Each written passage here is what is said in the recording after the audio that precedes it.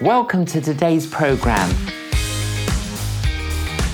My guest is former Royal Marine, now priest, Nigel Mumford. Nigel, welcome to Facing the Canon. Thank you for having me. Good to see you. Delighted to have you, Nigel. We've been friends for a number of years. We have. Great to have you on the programme to tell us a little of your story. Now, you were born in Plymouth. Yes, many years ago. Many years ago. Yes, yeah. There's an interesting little story that when you were about 7 years of age, your teacher said to you that you wouldn't amount to anything. Yeah. Why did the teacher say that? Because I wasn't very good at math or English or history or geography, but it was my mathematics teacher who said that in front of the whole class. It destroyed me between 7 and 11. At 11 years old, I went to boarding school. At 7 I went to boarding school after leaving that school, and then I started to learn later on in life. But there's a block of my life where I didn't learn. My handwriting was atrocious. I should have been a doctor, but it broke my heart. But it wasn't until I discovered that Winston Churchill was told the same thing. He was told at 7 years old that he is useless, and look at what happened to him. So, you know. As many others as well. Absolutely, yes. I love telling teachers that because they're horrified. Then I get to pray for them. It's an evangelistic tool to segue into healing. But then when you left school, you joined the Royal Marines. I did, yes. And on your way to joining the Royal Marines, you did have an amazing encounter with Jesus. I certainly did. Tell us about that. Well, I'd finished basic training, 7 months, not 7 weeks, 7 months basic. It was rough. I mean, it was really hell on earth, to be honest.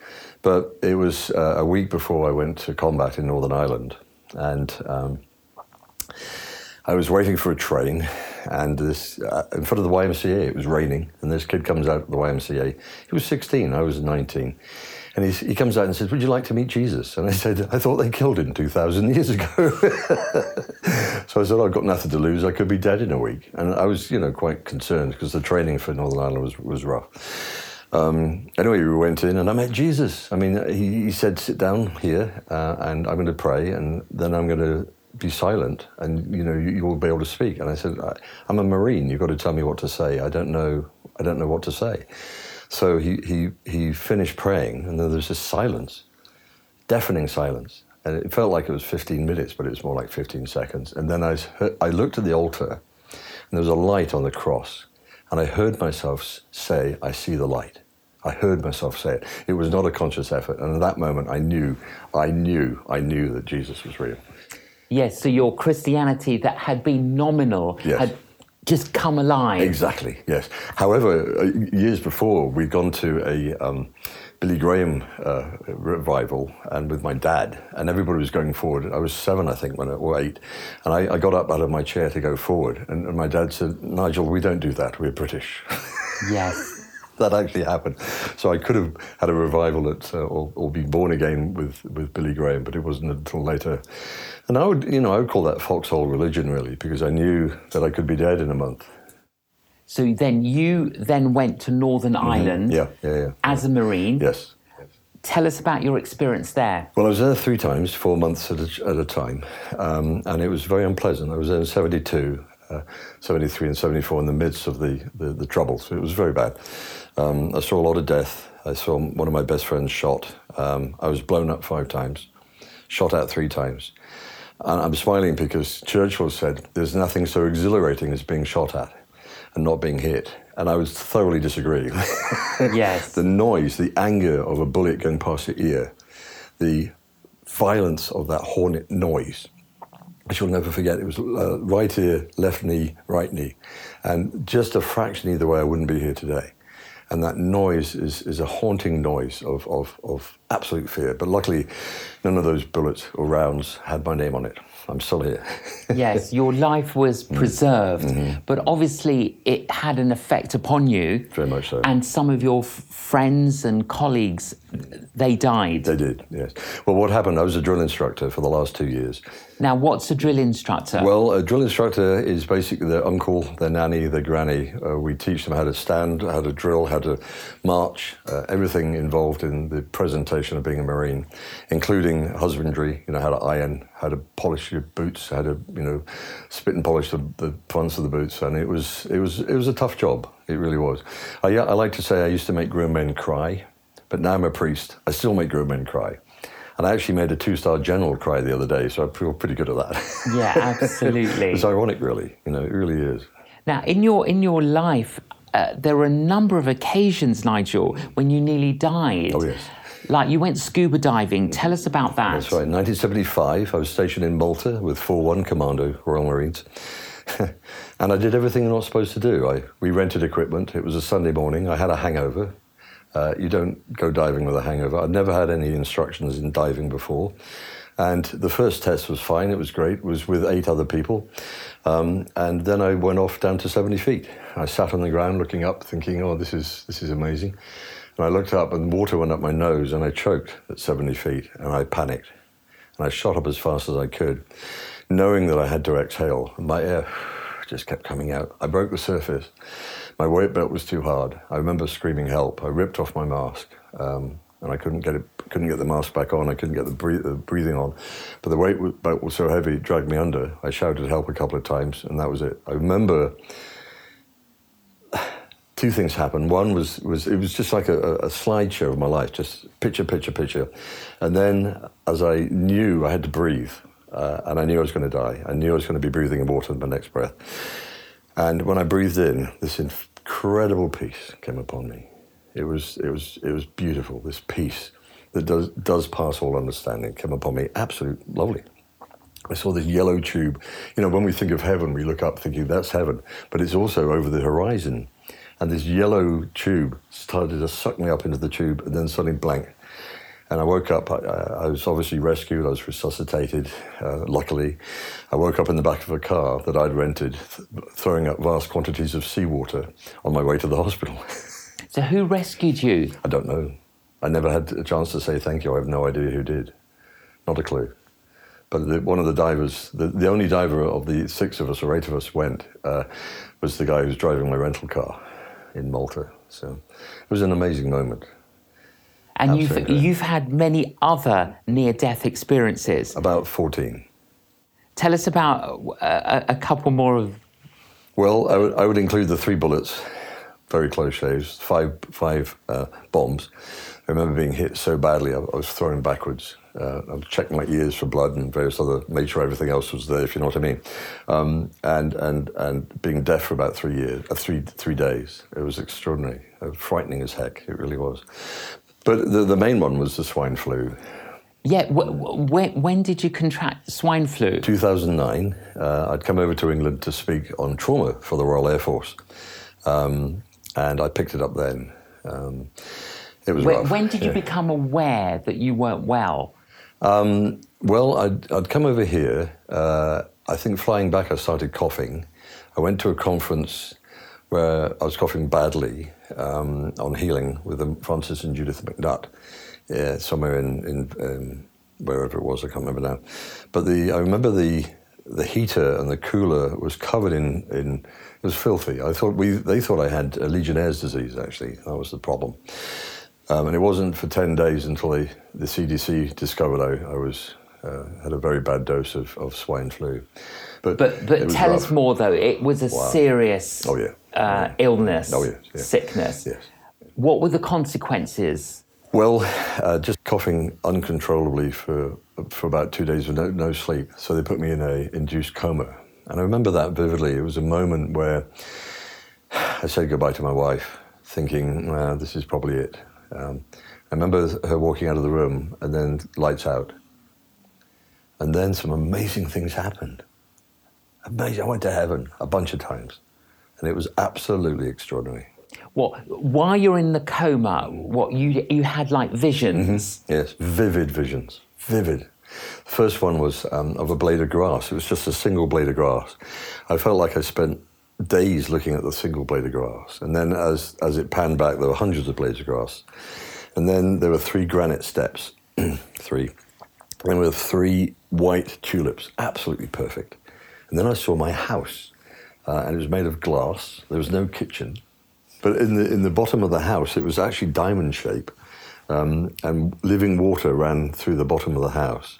And in each room there's a flap with a gold chain and a gold chalice, and you drank the water. And whatever you wanted, if you wanted fish and chips, it tasted like fish and chips. It was amazing. It really was. Then a whole lot of visions. Saw the house, the many mansions. They're all Victorian, beautiful mansions. Didn't see anybody.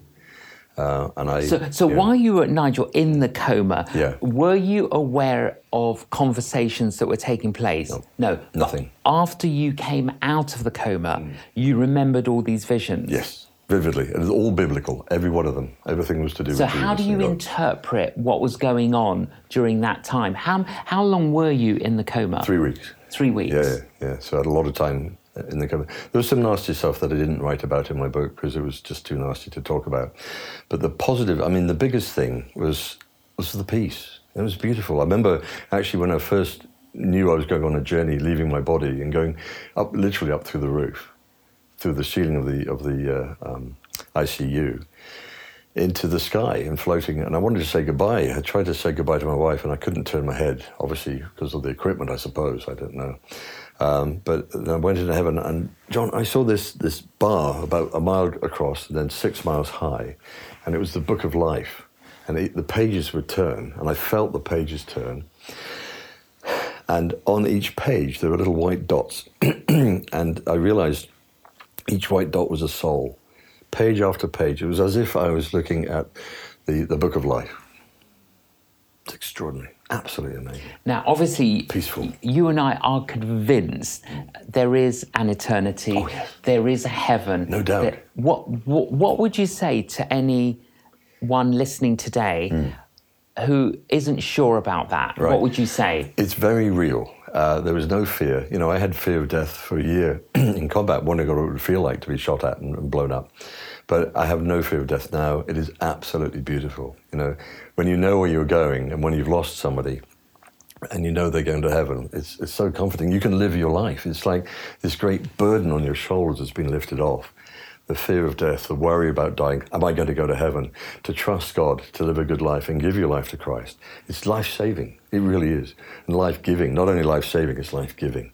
I've got to tell you, when I came to out of the coma, after the first thing I said was, I love you, to my wife. The nurse burst into tears. It was beautiful. They did not think I was going to live. But interesting, the Lord preserved you in Northern Ireland. Yes. The Lord preserved you when you went scuba diving in Malta. Clearly. The Lord preserved you even in that condition. Yes. But when you came out of the coma, there was a long period of recovery. Very much so. I had to learn how to eat. I was paralyzed when I came out of the coma. Then my left side, I'm left-handed, and my left side remained inoperable for quite a while. So I was using my right hand to move my left hand. I had a trach. I had both lungs punctured. I had a bed sore, 5/8 of an inch deep, 2 fingers wide. It felt like Lazarus. I was rotting. And I can tell you that's the worst pain I've ever had in my life. Physical pain, unbelievable. Just lying there, being totally reliable on other people to keep me alive. Had a feeding tube, of course, I tell you, I won't tell you stories about that. But how long did it take before you felt back to your normal self? Heavens, about 7 months. So I went to a rehab hospital to learn how to get in and out of a car, learn how to walk, how to eat, how to drink water, because they didn't want me to choke. It was a learning process. Had to relearn everything, basically. So now, you retell that whole story, Dying to Live. Yeah. In fact, I gave you the title. You did. Yeah. When I read your manuscript, it's a remarkable story, just the whole details. Okay, Nigel, as you look back over your life with these pretty dramatic encounters and incidents, how do you interpret what it was and is that God did and is doing? The way I look at it is he got my attention over and over and over again until I got it. That's how I look at this. I've got your attention. And now, being in the healing ministry, I get to watch God every day, working in people being healed. It is very humbling. And the journey... So what do you mean, Nigel, about he got your attention? Were you not attentive before? Not really, no. I had, this foxhole moment of knowing I'm going to war. I could die. I could be dead next week. I may as well have Jesus, in my pocket, So it obviously deeply impacted, and you talk about that hand to hand, and that in this book, what do you tell your story? I do, yes, hand to hand from combat to healing. So the hand to hand from, learning how to look after yourself to laying hands on people, that journey, again, from drill instructor to the extraordinary call to this ministry, which was not my plan. I wanted to be a bobby. I wanted to be a policeman, fail that entrance exam because I wasn't too smart, end up in the Marines. Toughest thing that I possibly could do. I needed to prove myself. And suddenly I found myself in the street. Why do you feel that God allowed all of that to happen? Very good question. I think there was a moment, I had this revelation when I knew I'd been called to the healing ministry, incredibly obvious.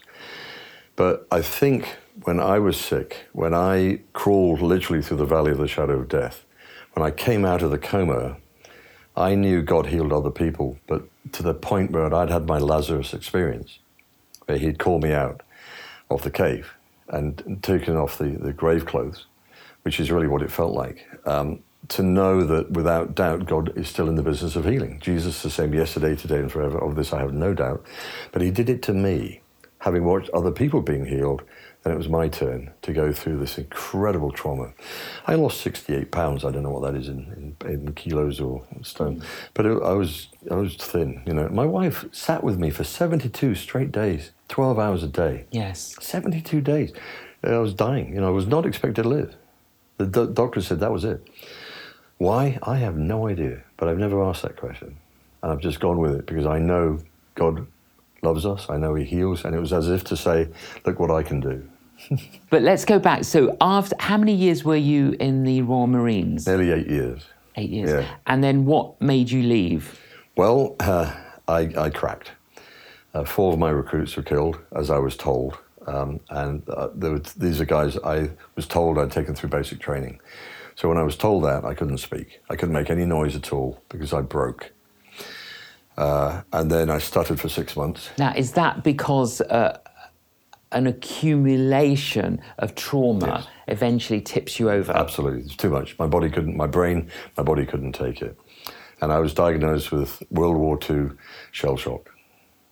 As it was called then. As it was called then, yes, in the 70s. Now, of course, PTS. We've dropped the D. The Americans have dropped the D for disorder. Yes. Well, the military have anyway. Yes. But it is a classified disorder. What I find interesting is I feel like I've been recycled. I've noticed in ministry, I've been doing this for 33 years now, but I've noticed that people who have been healed of cancer have a gift of praying for people with cancer. People who've been divorced understand it and can pray for people who've been divorced. That knock-on effect, that redesign, that reinvention is extraordinary, setting the captives free. Absolutely amazing. What did you do when you left the Royal Marines? I worked in Selfridges, in the hardware department for a little while. I worked at Parker Knoll. I made furniture, which was dreadful. Nice furniture, but not a good experience. I worked at an antique shop where we rented movies out to Pinewood Studios and Elstree Studios, and we made movies, which was wonderful to go and watch. But that's mine. I gave that one, it was great. It was very exciting. Lots of fun. And then what did that lead on to? Well, going back to the first time that God called me to this, I'm in my little picture frame shop. I had 2 at the time. I had 8 employees. We were doing very well, framing all sorts of stuff. Even at Georgia O'Keeffe, a man came in my store, threw me this thing, envelope, said, here, frame this. And he said, by the way, I've just bought this from Sotheby's for $1 million. $1 million, little piece of paper. So anyway, exactly. Yeah, so you got a very prosperous business going. Going. Absolutely. And a woman walks in and my life has changed in a blink of an eye. What happened? Well, she comes in and she actually looked green. She looked sick. She looked ill. And I said, after You didn't know her? No. She was picking up a framing. I had no idea she was. We'd framed something. I showed her. She liked it. I opened the door to let her out and I said, are you okay? Just as a passing comment, she said, no, I've got a really bad headache. And at that moment, I watched my hands do this. Now, you don't go plonking your hands on people, let alone women. No. This is pre-cell phone. And without even thinking, John, I'm watching my hands do this. It was not a conscious effort. I didn't I'm just watching my hands do this together, boom, on her head. And she said, "What did you do? The pain has gone." So the pain, her headache went instantly. Yeah. And I said, I didn't do anything because I knew God had. And that set me up immediately in understanding what the healing ministry was about. It was extraordinary. It was terrifying. But then this was a God moment, wasn't it? Absolutely. And in the subsequent years, more people came into the That's right. your shop for healing than they did for frames. Yes, news traveled like wildfire. I mean, we were very successful as a framing business, but then more people came in for healing. What they just heard, and they would come and say, "Can you pray for me?" Yeah. My staff were terrified because they were worried, because more people were coming in for healing than they were for framing. It was incredible. Until all of them heard his back lifting a pallet of glass. Prayed for him and he was healed. So then you started to see that Jesus is the great physician. Absolutely. He still heals today. Yes. So where did that lead you? To being invited all over the place, to selling the business, selling my house, going to a vacant retreat centre that I went there for a year with no pay. And that rapidly grew. I travelled praying for people. It was an extraordinary time. Well, it still is. I mean, I'm amazed, going from combat to healing and watching God heal others, knowing it's him, not me, in all humility, and to keep that level of understanding and knowing that it's God.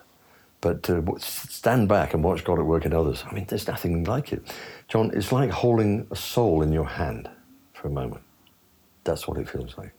You've just got that soul in your hand for a little while, but knowing God's going to do something. It's very humbling, beautiful. I know something always happens when we pray. I know, I have no doubt. You then became an ordained minister. I did, 2005, yes. Much to my shock, I only thought I was going to be a deacon. Deacons work with the poor, the weak, sick and the lonely.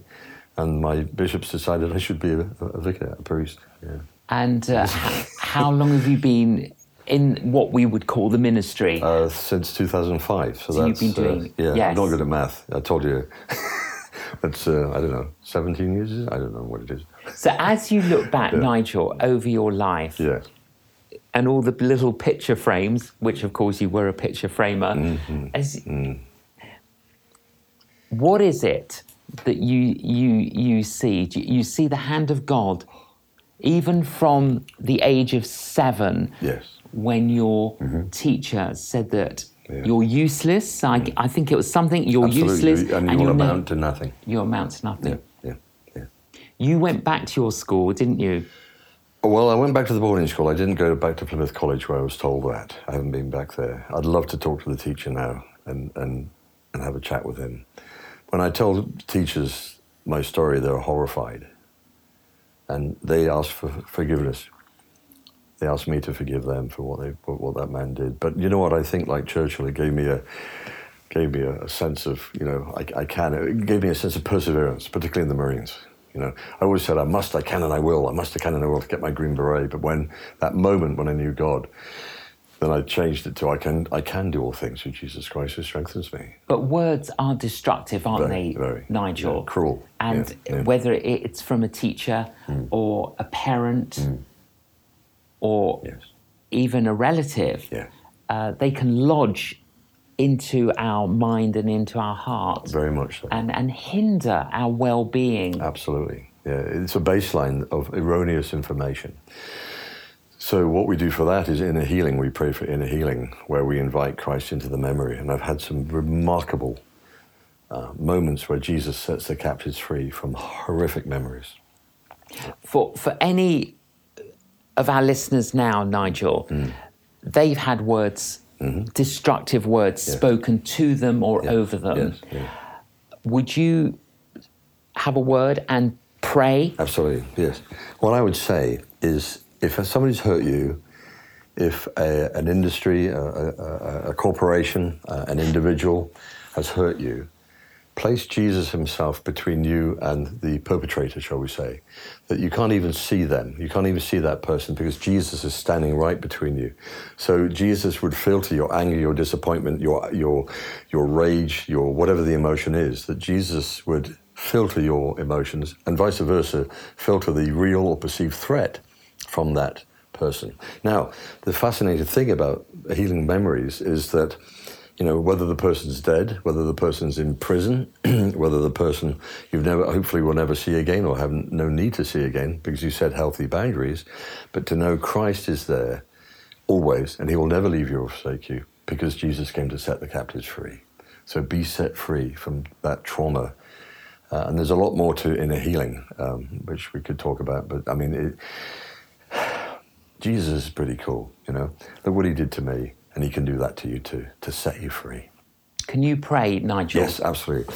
Dear souls, I pray for you. I pray for you with all my heart, my mind, my body and soul. I pray for the real and perceived wounds that you've received. I pray into the diagnosis that perhaps you have. I pray into the cellular level for your healing of cancer and all other disease. I pray for any doubt, fear. I pray especially for anxiety because that seems to be the soup du jour at the moment, particularly post-COVID. I pray for any anxiety you might have, and I pray for peace, absolute peace. Remember what Jesus said, peace I give to you, my peace I leave with you. I do not give as the world gives. Do not let your hearts be troubled and do not be afraid. May that peace be with you, way beyond my words. May my words not be limited at all in that peace. I speak into your brain, into your heart, into your being, in Jesus' name. Amen. Amen, Nigel. Nigel, thank you so much for joining us on Facing the Canon. Yeah. And I'm looking forward to welcoming you back for part 2, where we are going to talk about healing. Thank you for joining us. I hope Nigel's story has inspired you that the Lord can take us and redeem us, and he can transform us and use us. So I hope that's given you a faith lift. And please join us for part 2 as we talk together with Nigel on healing and how we can be healed. Thank you again for joining us. Please join us again. Just 10 by J.John, relaunched and reimagined. Just 10 is a 10-session series to explain the 10 Commandments and their relevance today. With free video resources for churches and small groups, and a re-released book to help you go deeper. Take time to unpack how each of us can live by these timeless principles today. Visit just10.org to find out more.